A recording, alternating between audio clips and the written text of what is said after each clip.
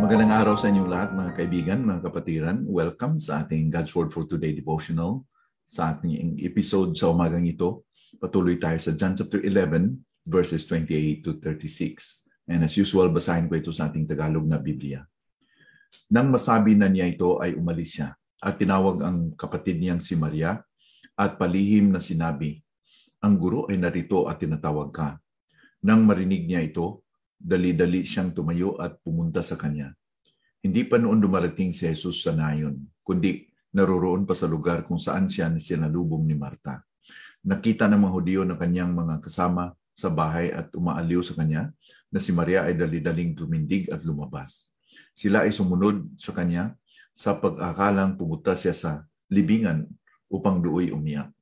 Pagdating ni Maria sa kinaroroonan ni Jesus at nang makita siya ni Maria, lumuhod ito sa kanyang paanan na sinasabi sa kanya, "Panginoon, kung ikaw sana narito, hindi sana namatay ang aking kapatid." Kaya't nang makita ni Jesus na siya ay umiyak, pati na ang mga Hudyong dumating na kasama niya, siya ay nabagabag sa espiritu at nababahala. At sinabi, "Saan ninyo siya inilagay?" Sinabi nila sa kanya, "Panginoon, halika at tingnan mo." Umiyak si Jesus. Sinabi ng mga Hudyo, "Tingnan ninyo kung gaano ang pagmamahal niya sa kanya." Subalit ang ilan sa kanila ay nagsabi, "Hindi ba siya nagbukas ng mga mata ng bulag ay napigilan sana niya ang taong ito na mamamatay." The shortest verse in the Bible is this verse, John 11:35, Jesus wept. Nang nakatagpo na si Jesus at saka si Marta, after that, Martha went back and made a private meeting and comment to Mary na nandito si Panginoon Jesucristo at hinahanap siya. In response, Mary is said to have made a sudden exit. And yung nakita siya ng mga tao, they reacted by her departure. So they followed her, supposing she was going to the tomb in order na doon siya mag-mourn. As she approached Christ, she broke down. Katulad din ni Martha, ito ang sinabi niya, "Lord, if you had been here, my brother would not have died."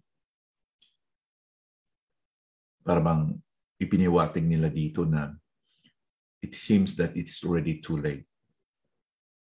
Nung nakita ni Panginoon Jesucristo na siya ay umiyak at ang mga Hudyo at ang mga tao, Jesus was deeply moved in his spirit. In this context, Jesus isn't angry at the people for being sad. He's angered that they have something to be sad about. His spirit is disturbed by what's happening. He knows that this is the result of sin, that death is a consequence of sin. So Jesus' spirit was moved and he was agitated. And that is because nakita niya kung anong resulta ng kasalanan ng tao. So ang whole na picture from the beginning, since he created man, God created man, Adam and Eve, ay nakikita ni Panginoon Jesucristo na this is the result of the fall. And he was really sad and he was really moved in the spirit. So pumunta siya sa tomb and tinanong niya sa mga tao, where do you lay him? Where do you lay him? And this is reflective. Itong tanong ni Panginoon Jesucristo na pinuntahan niya yung tomb at nagtanong siya kung saan inilibing. This is reflective to the fact that Jesus, who is from heaven, came down in order to give life to the dead. Ano man kalayong langit at ang lupa, it did not deter him to come down in order to give his life sa ating lahat. He came to give us life, and this life is promised to be an abundant life. John 10 verse 10. Nung nakita niya ang tomb at ang mga tao po na umiyak, he wept. Jesus wept. Ito po ay in contrast to the ancient belief of the deities na ang mga Diyos-Diyusan ng mga tao in the past are emotionless and stoic. Pero si Panginoon Kristo dito ay napakita ng human emotions because He is not only truly God, but He is also truly man. His experience as a fully human man allows Him to sympathize with our struggles in a meaningful way. Kaya nga sa Hebrews chapter 4, verse 15 and 16 na, He was touched in all points in His life. He can sympathize, but He did not commit any sin. That compassion for mankind's suffering is a unique aspect of our belief in Judeo-Christianity. The fact that umiyak si Panginoon Kristo does bring this context to human pain and suffering, hindi ba? When bad things happen, we usually ask, does God even care? Itong dalawang salitang sinasabi ni Panginoon Kristo, Jesus wept, o tungkol kay Panginoon Kristo, Jesus wept. Nagpapatuloy o nagpapahayag that He really does care for us.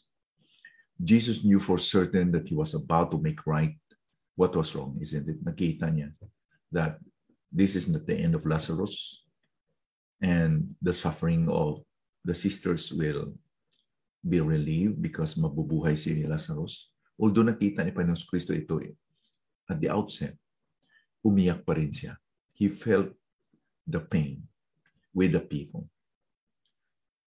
When we respond to setbacks, we do ask, if God really cared, why did He not stop this to happen? Itong tinanong ng mga tao, hindi ba siya nagumaling ng bulag na tao?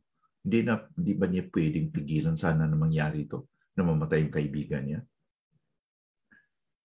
And we know that in the scriptures, it is very clear that even in our darkest, hardest moments, itong lahat ay may purpose in God's sovereign timetable and plan. We believe in Romans 8:28. Dagdag pa dito, ang Panginoon po ay, He is truly and deeply nagka-understand, nagka-simpateya ng ating mga difficulties and pain, what we feel, while we wait for His plan to be completed. Diba? We are groaning in this world, according to 2 Corinthians chapter 5, verse 1 to 5. We are groaning. But while we wait, we know that God identifies in Christ sa ating mga suffering. Sana po, as we think of this side of the Lord Jesus Christ that He wept, we will be comforted. Whatever situation you are in right now, maybe you are undergoing some pains, troubles, and you are suffering. It's not wrong to express it before the Lord. It's not wrong to bring it to the Lord because siya rin ang nasasabi. Si Panginoon Kristo nasasabi, come to me, all ye that labor and are heavily laden. And at bangako niya ay, we can find rest in Him. The Lord is near to the brokenhearted, even to those who are crushed in spirit. Ang Panginoon natin ay nakakasimpatiya ng ating mga kahirapan. So, sana po this has encouraged you and encouraged us if we are undergoing something in our lives today. Let's bring everything to Jesus. Manalangin tayo. Panginoon, thank you for inviting us to come to you. Thank you that you even went to the tomb, Lord Jesus, in order to provide a scenario that it's you, Lord, who initiated it all. It's you who took steps para po galingin, para po buhayin si Lazarus. And in this manner in our lives, even in our deepest and darkest moments, you come to us. You rescue us. Thank you that you are so near. Thank you that you are our God who can identify and feel our pains even today.